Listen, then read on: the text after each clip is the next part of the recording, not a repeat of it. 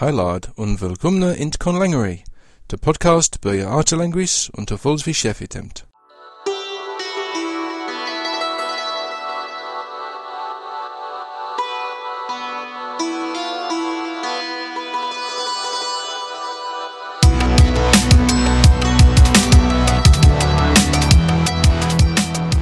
Welcome to Conlangery, a podcast about constructed languages and people who create them. I'm George Corley. With me across the pond here is Bianca Richards. Hello. And over in the great state of Wisconsin we have one William Annis. Hello. So, how is everybody? Nah. I'm just happy I haven't broken my neck today. Running for the bus again. No, just any movement outside when it's freezing rain is likely to be iffy. Oh, that's true. That was the one thing I disliked, was like, because of where my apartment was in New York, to walk to the bus stop, to get on the bus to go anywhere close to my classes, was the same amount of walking distance, walking to and from the bus stop to the classes, as it was actually just straight walking. So I was like, great. I get to walk all over this ice and snow and puddles that look like they're 2 inches deep, but are really 5 inches deep, and then you step in them and your leg's wet, and then you trip and you fall, and then your entire body is wet, and then you get hypothermia because you have to sit in class all day. Thankfully that didn't happen. Good. Anyway. Okay. I just don't have my energy today. Sorry. Freezing rain is the worst because basically you get a coat of ice that you can't actually see. Mm-hmm. Yeah. Yeah. I did slip down some stairs because of that and twist my ankle, which was annoying. So, before we get started, I'm going to say one thing. I was telling Bianca and William that I had actually gotten around to reading a book that I referenced back in the Alien Languages episode, where I talked briefly about Embassy Town. So I actually read that. I'm going to put where I was talking about that after the end music, but basically, short version, the main interesting thing about that language is the psycholinguistics, and it's bizarre. Because that's what China Miéville does. Strange. Yes. Funnily enough, he drops linguistic terms all over the place in that book, as if he's like trying to show you that he knows what he's talking about. Oh, no, he just likes words. No, really, he does. His other books, he does the same thing. Just lots and lots of words. Really? In a book? No, I mean like words. unusual words. Yeah, strange words that are not in my Kindle's dictionary. People who aren't linguists or language inventors will have never heard the word morphosyntactic before. Yeah, or like even velar. Or even velar. Yes. Or vocal folds. Who was I was talking to my husband about something, and it was something about vocal folds, and he's like, what is that? That sounds gross. And like, it does look gross if you've ever seen them. Not just vocal cords. They're just vocal cords. Why have we changed the name? Because they're not cord-like, they're fold-like, I guess. How on earth is it? That's like the lunate sigma. That's just dumb. I think in the end, no one cares, as long as you're talking about the same thing. Why change the name if it's just... Okay, whatever. Oh, well. Well, William... They look gross, though. Other than that. But anyway. They might. Well, William, I think, was trying to segue into our topic when he mentioned morphosyntax, because guess what? We're talking today about morphosyntactic alignment. So, morphosyntactic alignment basically, it's how you arrange your semantic roles, agent, patient, recipient, and that. So, like, there's several basic types of alignment, Everybody should know nominative accusative is like English, like Japanese, where the subject of the sentence is marked different from everything else. not the subject, but the object is marked different from everything else, and subject of an intransitive sentence and agent of a transitive sentence is marked the same. And then ergative absolutive is the opposite, and you have tripartite, which is subject, agent, and patient are all distinct. But the most interesting things are when they're sort of mixed together. So, well, see, when you used the phrase opposite before, I was really upset because, first of all, there's 3 relationships we're talking about, so you can't have an opposite in that situation. Second, when I started doing research for this episode, I went into it all confident in thinking I knew things. And now I think linguists have no idea. They simply have no clue. really? Is my feeling. Because the closer you look, the less it all starts to make sense and hold together. Really? That's the beauty of cases in general. They sound like you get the definitions and they make sense, and then you get into the details and you're like, I have no idea what the hell I'm doing. Right. So the things we're going to we keep coming back to this 3-way distinction that we all know and love. Thank you to Bernard Comrie, I think, for coming up with it, which is the agent-like thing, the subject-like thing, and the patient or object-like thing. Yes. And how you split those up defines these different alignments. The problem is, are we really sure that S, namely subject and agent, are what we think they are? Because especially when we get to things like the split S or fluid S languages, then you're like, oh, they're not the same. They have different considerations come into play. So I've come into this thinking I know, not that I know less. I mean, I know if someone's going to talk about a fluid S system, I know what they're talking about. But whether or not it means what we think it means to talk about this, and if it's actually a real thing, I now have doubts about. But I mean, we can spend some time going through these in more detail. Well, I guess let's go over it. I think my summaries will probably do well for most of our listeners because we've mentioned this stuff before. Yeah.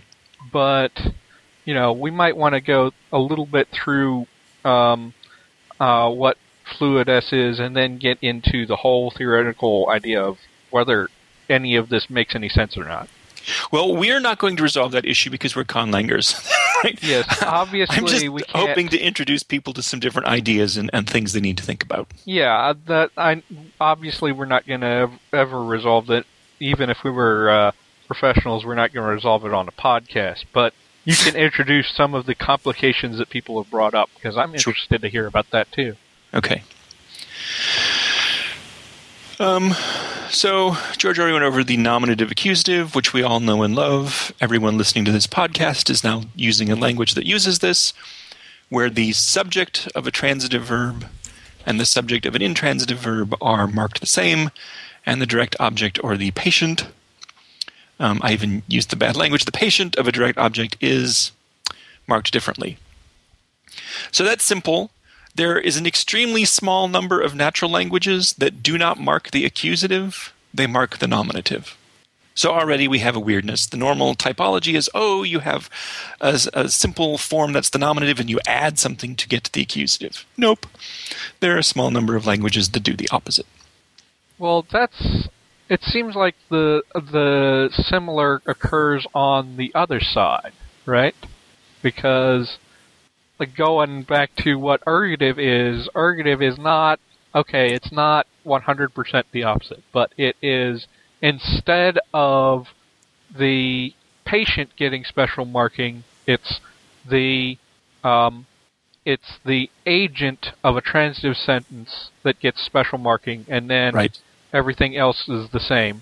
Right. And I think generally the same thing occurs is that almost all of them mark the ergative argument. I don't know if they do. There are I thought it was rare cases the of opposite. Nope. Oh, mark the ergative. Just kidding. Yes. Unmark the absolutive. If you Sorry, mark, I was thinking absolutive. yeah, you mark the ergative because the absolutive is everything else. And some people call that absolutive the nominative, which is confusing. But anyway. Right. And it's worth mentioning in passing that the ergative First of all, ergative absolutive languages occur in about a sixth, 1/6 of the languages on the planet. And there's an interesting pattern in that the ergative case marking frequently looks the same as some other case. Often a genitive, often a locative or instrumental. That I didn't know. The ergative system appears to be derived from something. So then we have tripartite languages, which mark agent, patient, and subject differently.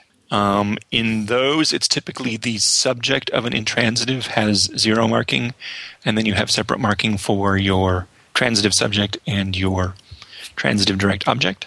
That's very interesting that you have the triple distinction there. It's very unusual. I think there are maybe 2 languages, naturally occurring languages, that have this across the entire language. It's much more likely for this to appear in part of your grammar. So, example, we're going to be talking about Australian languages, and we've picked one that has tripartite marking in the first and second person pronouns. Ah, okay, I see. So, it's a very rare alignment. It's a rare alignment to take over an entire language. It's not that rare in the sense that it might occur in part of your language. And this is not unusual that nouns behave differently than first and second person pronouns. Okay. There is naturally occurring a small number of languages that mark the subject and object of a transitive verb the same, and then give a different marking to the intransitive subject. Apparently, the conlangers call this the monster raving loony alignment. Yeah. And when I first heard about this, I thought it was fake, but no, there's some language in the Caucasus Mountains that does this. It doesn't make a whole lot of sense when you just say it, when you just mention it. I don't know. It's like the transitivity of the verb is being marked on the argument somehow. Yeah, I guess you could say that's what's going on. That's the only way that I think it makes any sense, because otherwise it's like... It is a shame we don't have more historical data on this to find out how on earth that developed. Yeah, in the part where you would... In the transitive sentences where I would think you would want to distinguish the two, so the fact that the both transitive arguments take the same marking is weird to me. It is a little weird, and that's why the conlangers call it what they do. Then we get into the fluid S or split S languages, and they're nifty in that they are kind of ergative absolutive, except that your intransitive verbs that have high agency will be marked, your subject will be marked one way, and when the verb has low agency, it will be marked as an intransitive. So something like walk, because it's purposeful activity, will be marked agentively, and something like trip, because it's not usually on purpose, will be marked intransitively. And the distinction there is, in some languages, it's completely fluid, right? You can change the subject of the transitive verb to encode control as you want, or in other languages, it's completely fixed, right? Walk or trip will always be encoded in a particular way. So that's that. And we should also mention that's not the only kind of split you can have. Right. There's a couple other very common ones having to do with the agency of the subject itself. Right. Right. And that dovetails with some stuff we're going to be talking about when we get into the split ergatives as well. Yeah. And then the last of the alignments is a little bit weird. It's the Austronesian alignment. And it's hard for me to even think about this as a normal kind of alignment. There's something else funky going on here. Probably the most accessible and well-documented language that does this is Tagalog. Back when I was a youngster in the 90s and first appeared on the Conlang mailing list, these were very, very popular, and they got called trigger languages. And the conlangers unfortunately simplified the reality of the situation a little bit more than they needed to. These days, people who study these languages are not calling them triggers anymore. They're talking about agent focus or patient focus. So here's what happens. You have a verb stem, which may or may not ever occur by itself. It will take various kinds of marking, and the two most common are agent focus and patient focus. Mm-hmm. So let's imagine that we take agent focus, and in that situation, the agent of the sentence will take a particular case marking that usually gets called direct, the direct case. Mm-hmm. And then there are different possibilities for what will happen in your remaining argument to the verb. Typically, you'll have things that look like ergatives, things that look like accusatives. Mm-hmm. And frankly, you should just go look up Austronesian alignment and watch your head explode. Well, and to be fair to you, there was someone on the CBB who's sometimes there, not too often anymore, and he speaks Tagalog, and he's like, you know what, I'm reading about it, and I speak it, I have no idea what's going on. It is awfully complicated. And the point is that your verb gets marked in a particular way. Are you focusing on the agent? Are you focusing on the patient? Okay. And then you have various kinds of case marking dances that happen in addition to this marking, with the important point being that there's one case called the direct case that is pointing back to the verb, saying this is the thing that I'm talking about. Those are the two most common, in addition to patient focus and agent focus. You might have instrument focus and locative focus. Okay, so... Tagalog does not have those last two. Okay. But other languages will have all four. So, choosing which to focus on, is this all sort of discourse stuff? Absolutely. All of these things that we're talking about today are how you organize information for your listeners. What is salient, what is new. In lots of the languages of the Philippines, whether you use patient focus or agent focus, has a really strong implication about the definiteness of your arguments. Okay, so in other words, that basically the choosing whether it's agent focus or patient focus, sort of can also have an effect on what you're talking about as your discourse focus. And right. Basically, it seems like this could sort of replace passives and anti-passives and stuff. It's working on the same sort of principles, yes. It used to be they would call these different verb forms active and passive, which is a little bit confusing because by that terminology, the passive was the most commonly occurring form. But yes, absolutely, all of this has to do with how you shunt stuff around. I find the Austronesian alignment still kind of baffling. And it gives me comfort to know that a native speaker of such a language also finds it baffling. Yes. Remember, folks, native speakers don't necessarily know stuff about their language. I would still expect a conlanger to be able to meditate on their own language and think about what's going on. But anyway. Someone who is linguistically aware, you might expect to have more of an idea what's going on, but, Right. Never trust native speakers. Ever. Yeah.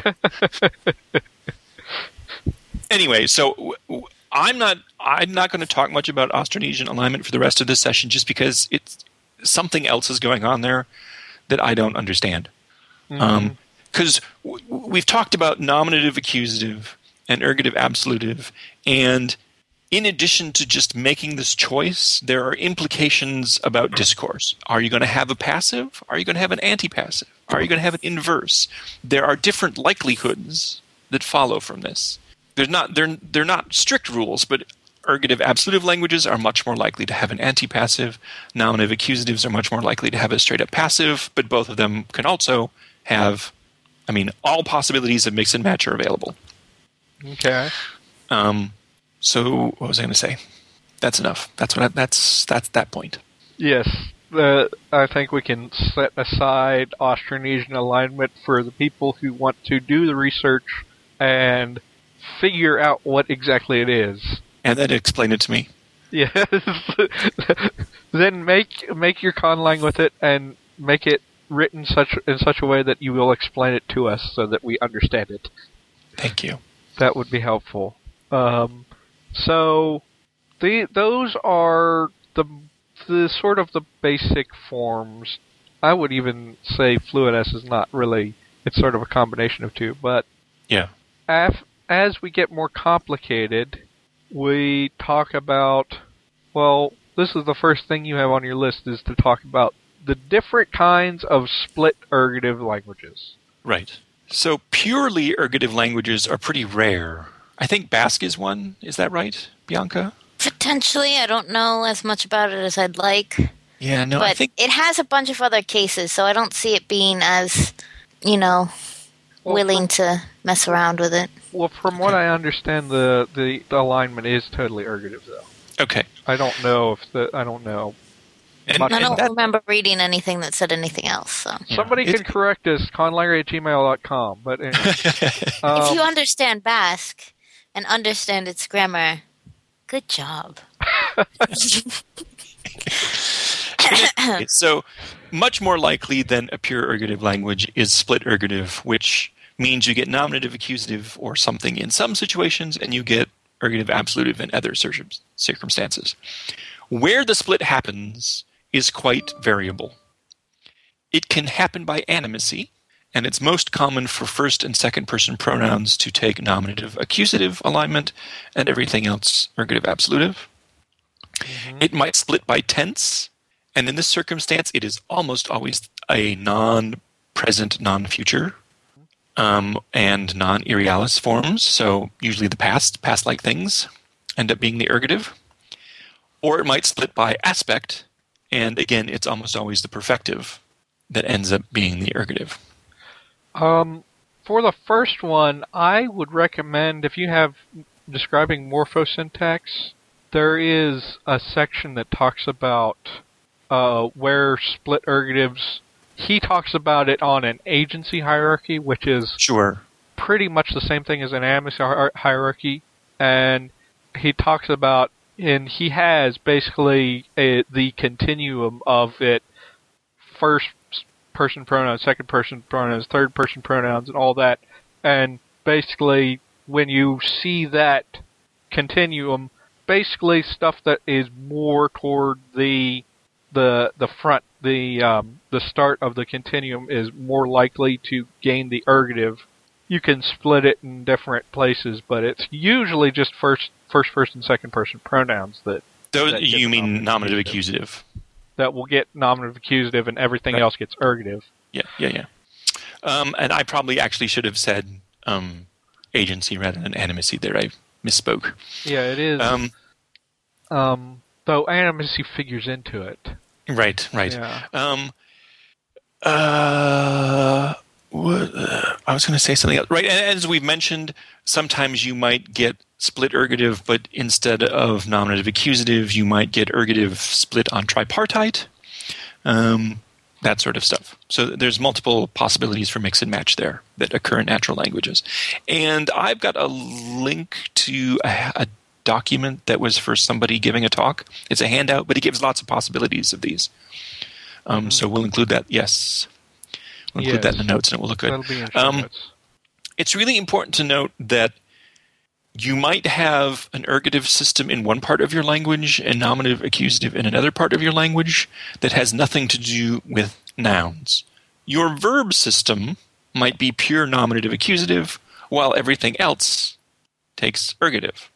Yes. Basically, in terms of, you're talking mainly about agreement here, right? Right, that's what I mean, yeah. So a lot of times, actually, the sort of in that continuum, verb agreement comes even before any pronouns. So it's basically, you could have, it's possible to have verbs agree ergatively, I guess, but it's much more common for them to just agree with whatever the subject is, whether they're transitive or intransitive, if they have agreement. Right. Is there anything else about that subject in particular we need to cover?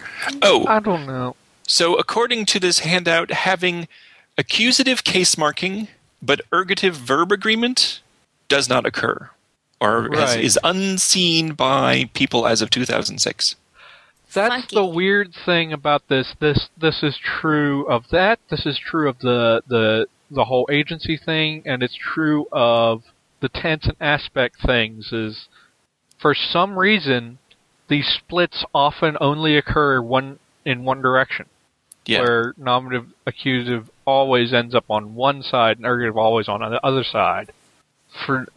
It's interesting. That trying to figure out why that happens delves into theory, which is outside the purview of this Yes, podcast. it really does. But It really does. I guess, if you want to make a conlang for aliens, you could reverse one of those and see if it makes any sense at all to you. And then there's the other question of, are your participles ergative or not? Yeah. There's always... That's another thing is people always talk about ergative languages will have trace nominativity and nominative languages will have trace ergativity in Right. certain places. Like the English suffix E is often cited as sort of an ergative thing because it can mark someone who does a verb that's usually intransitive, or it can mark the recipient of a verb that's usually transitive. It's a weird thing. I don't know if that's exactly true, but Like absentee or causey. Yeah. You have Right, to so go into be sort of- absent is an intransitive. Yeah. So absentee, and then somebody to whom something is caused is a causee. Yeah. Right, so You have to all kinda sorts go of into weird leaders. mixes and matches are theoretically possible. Yeah. But that's sort of like an edge case in English. It's there. Yes. So And it's not even native to English, right? We stole that from the French. yeah, it's a lot of those things will be sort of edge cases where there's traces of it. So I don't know if most conlangers will even get to that level of complexity, honestly, because it's going to be like sort of in this little corner you have one little tangent where it's ergative.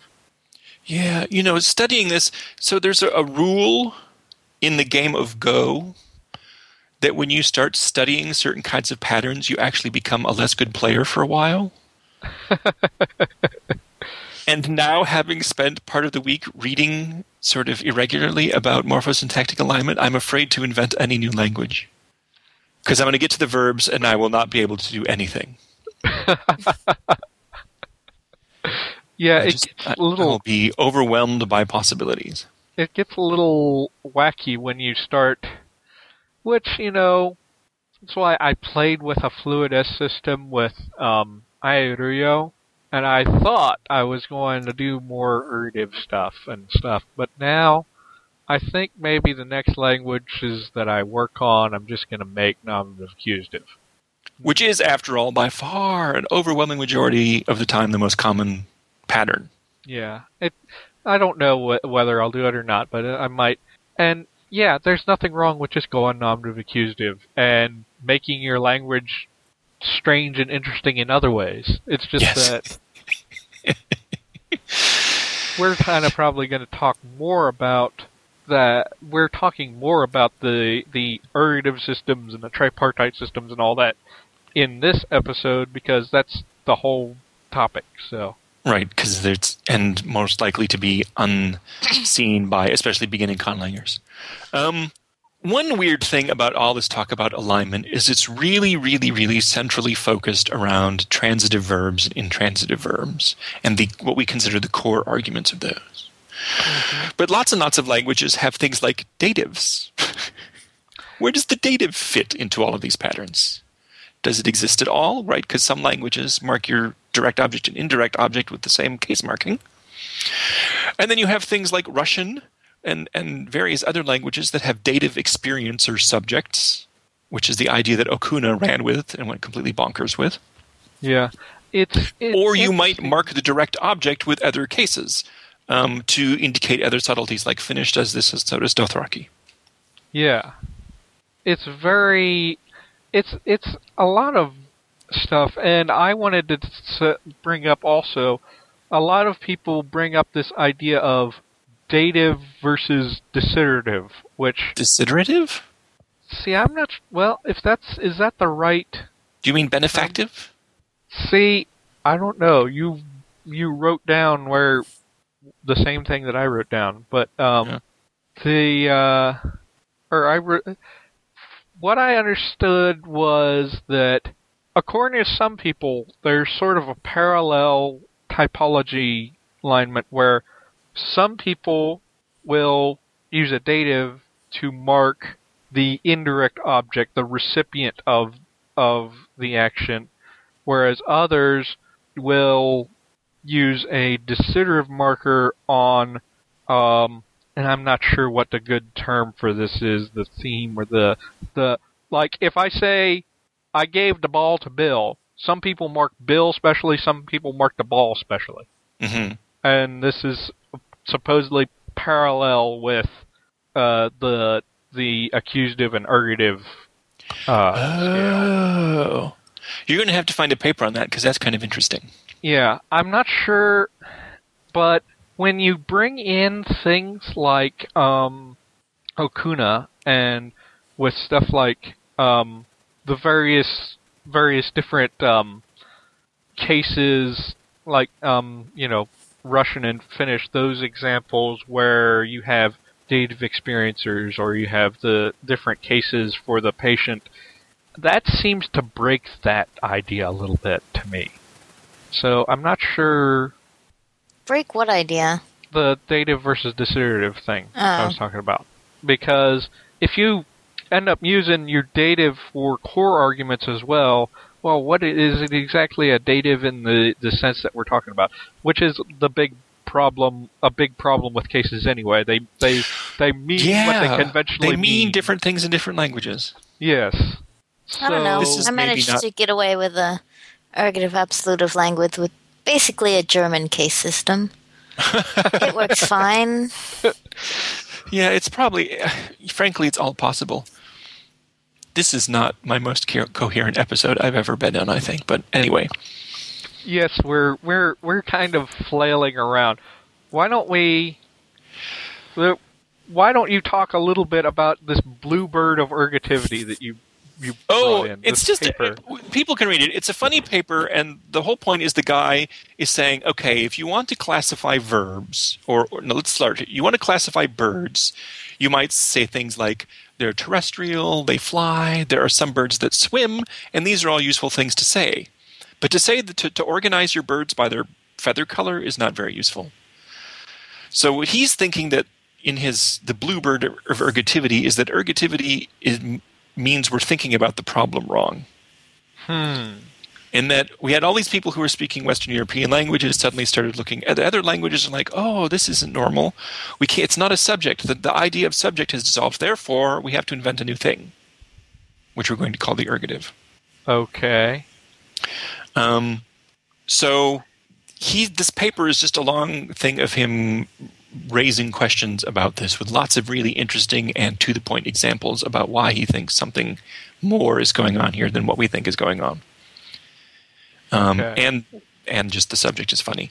Well, since it gets into such a high-minded theoretical discussion, why don't we kind of... we're not going to be able to, really... No. You should go read the paper on your own. We don't need to discuss this. On the other hand, I think just because we're kind of lost in the sea of morphosyntactic alignment, I don't think that, some of our newer Conley listeners should be intimidated by these. Maybe the Austronesian thing. But, ergative absolutive is pretty easy to do. It sounds confusing. Yes. And it's really not. It's not. Just start with a straight erg absolutive, or ergabs as I like to call it. And, then you can work on the split system. But it's really easy. Just mess with it. You'll be like, why did I think this was hard? Yeah. Don't be intimidated. Getting these morphosyntactic alignments figured out, at least I know with ergative, absolutive, and later building a fluid S system, it really helps to actually make a language that does it and then run test sentences to figure out how exactly all this stuff works, and then it'll start to make sense. Yes. It's kind of one of those do first, think about it later ones where it kind of works out better that way. And if you don't want to make your primary language do that without understanding it a little bit first, make a little test language. Put like really small Hawaiian phonology in there and just make up a bunch of random words and run test sentences with an ergative system. Yep. You don't have to do anything fancy. Just have it have an ergative marker and say, okay, this sentence translates this way because of this. And don't think, oh, Ergab's language, I'm going to look at Basque. Let's do something like that. Don't do that. Don't. I tried it. Don't do it. Yeah. You'll spend the rest of your life just inventing a gigantic verb chart if you go that way. So Basque is a little bit more complicated than just the fact that it's ergative absolutive. So why don't we leave people to read that paper and also to sort of go a little more in depth on their own, and we'll go and talk about our featured NatLang this time. We're doing another natural language, and this one is called Ngarla, or Ngara. That's a retroflex. Ngarla? Ngala. Yeah. Ngala. Why did we pick this again? As much as I like to say the things in the natively, I'm just going to call this Ngarla. Okay. This language has angmas and the nya sound all over the place. Well, okay, so this is Ngala. This is a Australian language with maybe 5 speakers left, or 5 speakers left at the point of this document being written, which was 2007. Mm-hmm. We have a link to it. It's a grammatical sketch that is produced by analyzing sentences taken from a dictionary. Oh, okay. Right, because there are so few speakers left, and the person who wrote this is in Uppsala. I have to say, why is it another Swedish person? What? Okay, what were you saying, Bianca? What were you saying again, Bianca? I said, why is it another Swedish person? Oh, yeah. I'm looking at the phonology, and my God, there's a lot of nasals. There's nasals at every point of articulation. Yep, that's again. And there are standard, okay. So, what page are you looking at? Because this is someone's thesis. Page 12 is where you get the first consonant chart, and you get 4 different coronal distinctions. Mm-hmm. Coronals. Not what? Coronals. They're coronals. I'm pretty sure my linguistics teacher said coronal. But I thought your linguistics teacher said bats were insects. Well, that's true. But and he was Belgian. But anyway. Okay, in fair enough, my dictionary has both of them. But I've always heard coronal rather than coronal, because that sounds like, the corona of the sun. Okay, or, well, let's the get beer. I was just making this observation. I guess, William, you've said this is very, very common for Australian languages to have what? This yes, multiple coronals way at the front. All sorts of things going on there. We're lucky, or I'm lucky, in that Ngala has removed the laminal series. Yay! Oh, okay. Or laminodental went away. It still has laminopalatal. No, it hasn't laminodental. No, the chart you're looking at this is the standard in Australian languages. So he's giving a theoretical background, and then later he gives the actual. Ngala, I see. Ngala, the actual Ngala inventory is on page 23. Oh, I'm sorry. I was looking at the wrong thing. No, that's fine. Oh, okay. They've removed the. Okay, so they don't have the head tall. Yes, that is much easier when you don't have to distinguish dental and alveolar. But they still have the retroflex that Bianca loves so much. It has a whole retroflex series. It does. It also lost the voiced stops. Well, it didn't never had them. Yeah. So it is normal in the writing of Australian languages for your stops to be written as though they were voiced, even though they're not. This is because English people who could not hear the difference between an aspirated and an unaspirated consonant were the first people to describe these languages. Oh, okay. Well, yes. So most of these languages do not, in fact, have a voiced-voiceless distinction, but they're just written as though they're voiced. Okay. Now, In this particular language, it looks like they're being kind to us and not doing that, except for the J, which is a palatal all right. stop. But anyway. So, like I said, this language description is coming from the analysis of sentences from a dictionary. Mm-hmm. In terms of today's topic, it's relevant in that this language is ergative absolutive on nouns and demonstratives, but it is tripartite on first and second person pronouns. Tripartite on pronouns. Yes. Now, that's interesting. This happens from time to time in Australia as well. It's not that unusual. In Australia. In Australia, this is quite common. Well, I don't know if it's very common, but well, it's what's common in Australia is often pretty bizarre everywhere else. So. I'm sorry. Yeah, it's more common for the pronoun first and second person pronouns to simply be nominative accusative. Yeah. But this is one of the set that went tripartite. Although this document does not use the phrase tripartite, as far as I'm able to tell, but that's what it's describing. Okay. So is there anything else complicated about the morphosyntax that, is that as simple as it is, or is there any more complex stuff that goes on there? There may well be. From the state of the documentation we have, probably it's going to be hard to tease that out. Okay. One of the really interesting features of the language that has nothing to do with alignment is that there are very few root verbs. Really? Most verbs are produced by using some sort of noun and then a verbalizer. Okay. Yeah. That's of which there are 17 whose meaning is not clear. Yeah. So Yeah, I didn't even notice there were multiple ones because I was reading through the example sentences and I just saw verbalizer, and now I'm just looking and there are different ones. I thought it was just the one. Nope. That's confusing. It is a little, well, and one expects that with a little more research you could go into the history. I'm guessing we'll see lots of puts and sends and takes and gives, very core basic meanings. All those happy fun verbs. Yeah, that are used for things like this. One thing I find interesting is, let's see, what is this?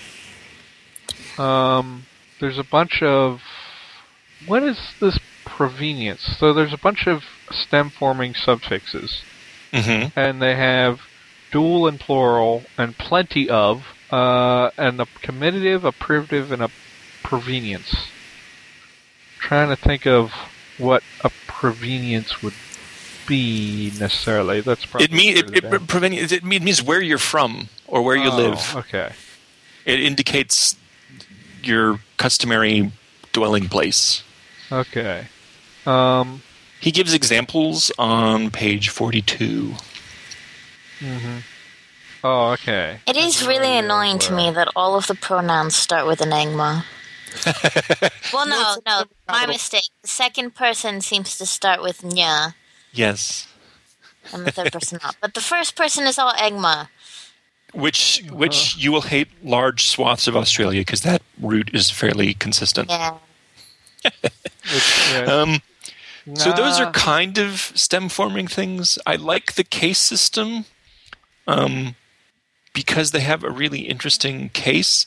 So in this language, the ergative and the instrumental look alike. But there's a special case for obscured perception. That's interesting.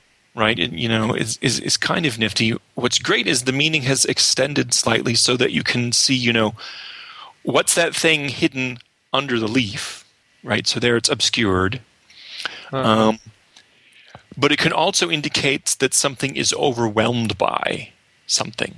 Oh, okay. So you can say that you're obscured by nervousness, which is to say that you're overcome by nervousness. Or you can talk about how you're weak from sickness.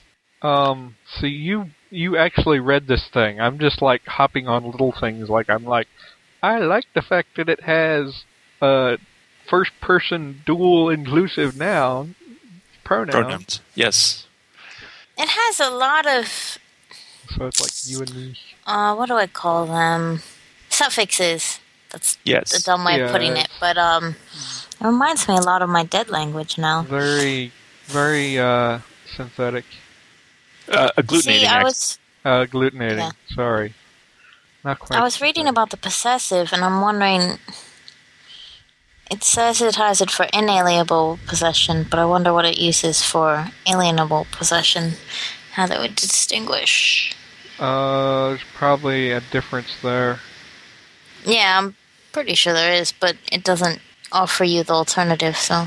So I appreciate having a nice long description of this language for free, but the formatting leaves a little to be desired, to be honest, sometimes. That's one way of putting it, yes. Yes. It does not look like it's the best. I think Look my most techno-mercy. favorite thing is that when you come across these things, is that every once in a while there's a nice little gloss, and then it'll just have a question mark, and it's like, what is this? We don't know. We know it's there, but we don't know why. Well, what's often happening is you're having some root combined with a verbalizer, and you know what those mean together, but you don't know what the noun actually means. Yeah. Okay. That's yeah, I see there we have he doesn't know what chupinha means.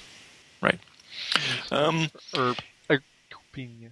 It has a somewhat elaborated tense system. You have distinctions in past of immediate and remote. Uh-huh. They have something extremely annoying that he's calling a general aspect marker, but I have no idea what that means. What is a general aspect? Uh-huh. It looks like it has an asseverative. Here he's marked it as meaning undoubtedly, for making very firm assertions about things that are true, which is neat. Uh-huh. What else? Those verbalizers are interesting in the sense that some of them, you can do different transitivity things, so it might be interesting for people who care about the transitivity of how they develop their vocabulary to look at that a little bit more.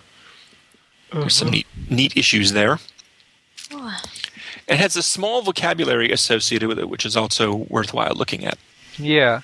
Yeah, the looking at vocabulary for a real NetLang is always a good idea if you want to avoid doing relexes.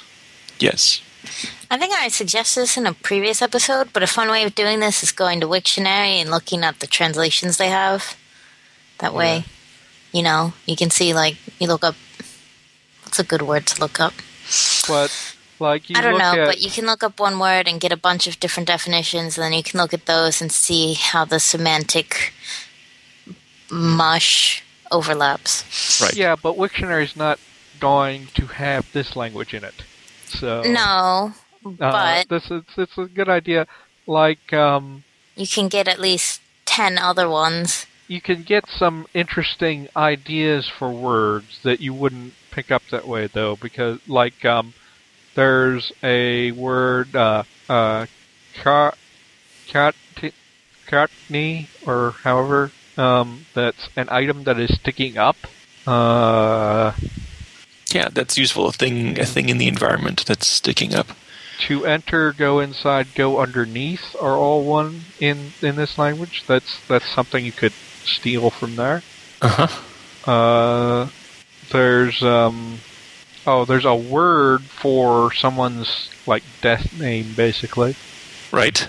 So you can always throw some of those things. Oh, what a nice adverb. Running away secretly.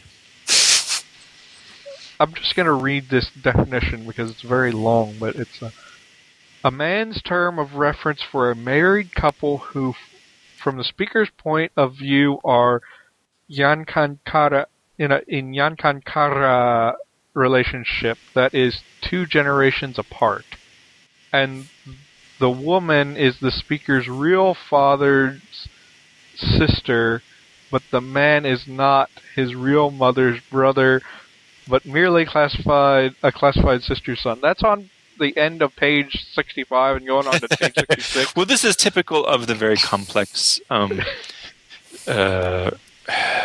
kinship systems, and then we have the interactions of the skin systems of Australia. Yeah, you could figure out what exactly that means. Yeah, it's not obvious to me without thinking about it. Takes a little... but anyway, there's a lot of information in fairly small space, actually. This is a really nice, tight, quick description. It's going to miss some things that are important because of its size, but it's so hard to find good grammars of Australian languages online. So it's really nice to have this one here. It's 72 pages all told. So if you're interested in some odd Australian weirdness, and you want to look at a language like that, come to our show notes. We'll have the link to it. Yeah, except that, of course, everything about this is completely typical for languages of Australia. In terms of the rest of our topic, it will be most interesting to look at this in terms of to see a split ergative system in action. Because there are plenty of examples that are well glossed, even if the glossing doesn't always line up. So, I mean, you can really stare at that and get a feel for how those work. William, you say yes, it's completely typical for an Australian language, but I don't know much about Australian languages, so this is all new stuff to me. Okay. So, yeah, definitely look at this for some ideas, especially if you want to run into doing a split ergative system, or if you want to incorporate any other of the sort of things that this language has, give you a little bit of Australian flavor if you want, or even just pick and choose different things and not necessarily make it as Australian as this language is. As obviously Australian. Yeah. You don't. I don't think I would want to put 3 coronal distinctions in a language. Yeah. Wind tunnel. And definitely not all the nasals. But really, why not? I don't know. Some people will like it. I'm not necessarily into that idea, but see, I've always tried to add the velar nasal to my languages, but then I never put it in any words. Yeah. I have this aversion to getting a perfectly symmetrical consonant chart that looks like Devanagari. So I sometimes put gaps in places, and for a long, long time I've avoided having a nasal for every column, but someday sooner than later, I'm going to have all of them. That works. So, and it gives you a lot of background stuff on the whole Sprachbund of Australian languages. So. It's good for that too. It gives some charts of related and similar languages that can give you even more ideas than just this language. Grammar does. Yeah. So I think we can sort of move on from that. That's pretty much give people an idea, and then you can go and look at this grammar and get some good stuff out of it. What do we want to move on to feedback? Sure. Yeah. So we got an email. I'm not going to read this email because it's long, multiple paragraphs, but it came from a guy. Let me get the guy's name here. Bryn LaFollette is the guy's name, and he basically he says he came across our podcast in iTunes. I'm very happy that people are accidentally discovering our podcast. Yeah, that's a good thing, that people are discovering it through iTunes, or through any means that isn't directly from the boards. Not that we don't like you guys at the boards. It's just we like having a broad audience here. We want vast hordes of adoring fans. I don't know if we're going to go that far. We're going to get that, but as long as we can get people from multiple communities and from outside the community, that's a good thing. Tiny hordes of adoring fans? Sure. Can 3 people be called a horde? I don't think so. So he says, though, he makes 2 sort of requests / points, yeah, about our thing. He said that we don't do a whole lot of phonology, and he points out a few things like sonority scale and some other things that you could talk about in phonology that actually can be interesting. I'm probably more interested in phonology than like William is, but it sort of reflects what all of us are interested in, and none of us has really been into the phonology as much. Bianca's done spectrograms. Yeah, I've done quite a bit with phonology when I was in university, but why am I in a wind tunnel? Hello? You're not in a wind tunnel on my end. All right, your end is the end that matters. All right. So, I don't know, it just doesn't feel like you can go through the whole thing of the sonority scale and whatever else you want, but in the end, it's just going to end up being your phonology, and that's not that interesting at the end, at least in my opinion. I think we should probably do episodes on phonotactics, not just building your phonology inventory. I think most of our listeners have gotten the gist of that from the various episodes and probably from their own tinkering. But a little bit of talk about phonotactics and how you can mix up phonotactics to be interesting might be a good idea to do. I think so. I mean, I will confess that phonetics and phonology are probably my weakest area, just because they don't excite me as much as other things. Which, among other things, means that I avoid really complex syllable structures just because I'm not used to thinking about them. So, frankly, spending a little time on things like syllables and the sonority hierarchy might be good for future languages. Yeah. True. I mean, we could do some talk about building your, building a phonology, but in order to make really, phonologies that pop at some people, there's a few different techniques you can do with leaving interesting holes, or, you can always, throw in clicks and stuff, but... Don't ever just throw in clicks. If you're like, I need people to be interested, let's put some clicks in, you've added them for the wrong reason. Well, I was saying that you can throw in clicks and stuff, but it's more what you want your language to sound like than what you want to throw in there. So, yeah, don't just throw in clicks if there's no other reason for it. But if you want to have clicks, if you like the way the clicks sound, or you like the way adjectives sound, or you've decided that you need to complete the language from Alienation, yeah, then you can do that stuff.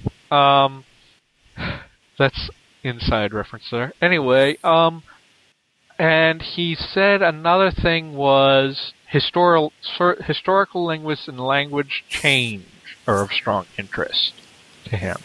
So, and he says, he actually mentions that there are, some things that you can do that don't require you to straight up build the proto-language and derive from it. You can go backwards, or you can do some odd things, or he mentions putting in strata. Yes. which you can do that, but it's depends on if you're building a con world around your conlang. I think that's where strata come in, because if you want to build multiple languages, then you can do like one language ended up being a substrata for another one and stuff. But it's sort of, if you're just building one language, I don't know if you really want to deal with the whole idea of strata and basically building skeletons of other languages to build your one language. Right. I agree with that. It's sort of, it ends up being a little bit of a con-worlding project when you go there. Which is not a bad thing. But anyway, I'll put that whole email in the show notes, as I usually do, and people can read it. But he threatens to send more comments on other episodes as he gets through them, so that could be interesting. I also appreciate that he ended his email with a declaration that Carthage must be destroyed. Yes. That's which a little the Romans awkward. already took care of. Yes. There is no Carthage. Okay, so we can wrap this episode up. William, do you have any final words of wisdom? Not really. Bianca. Damn it, I had something and I forgot once again. Okay. Well, You should add it to the show notes. Well, it's usually I'll have it like a couple hours before, and I'm just like, yeah, I'll do that. I'll remember it. And then it's just like, oh no, I'm going to go have some juice now. I come back to the computer, do something else. when you I don't think know of what it, the hell. write it down. It's too much pre-planning. I'm just going to complain my way through my wisdom. Okay. Okay. Well, I'm going to say happy conlangery. Thank you for listening to Conlangery. You can find our archives and show notes at conlangery.com. Comments, questions, and suggestions can be sent to conlangery@gmail.com. Please subscribe to us on iTunes and maybe leave us a 5-star review while you're at it. You can also like us at facebook.com/conlangery, follow us on Twitter at conlangery, or circle us on Google Plus by searching for Conlangery Podcast. Our theme music was created by the band Null Device.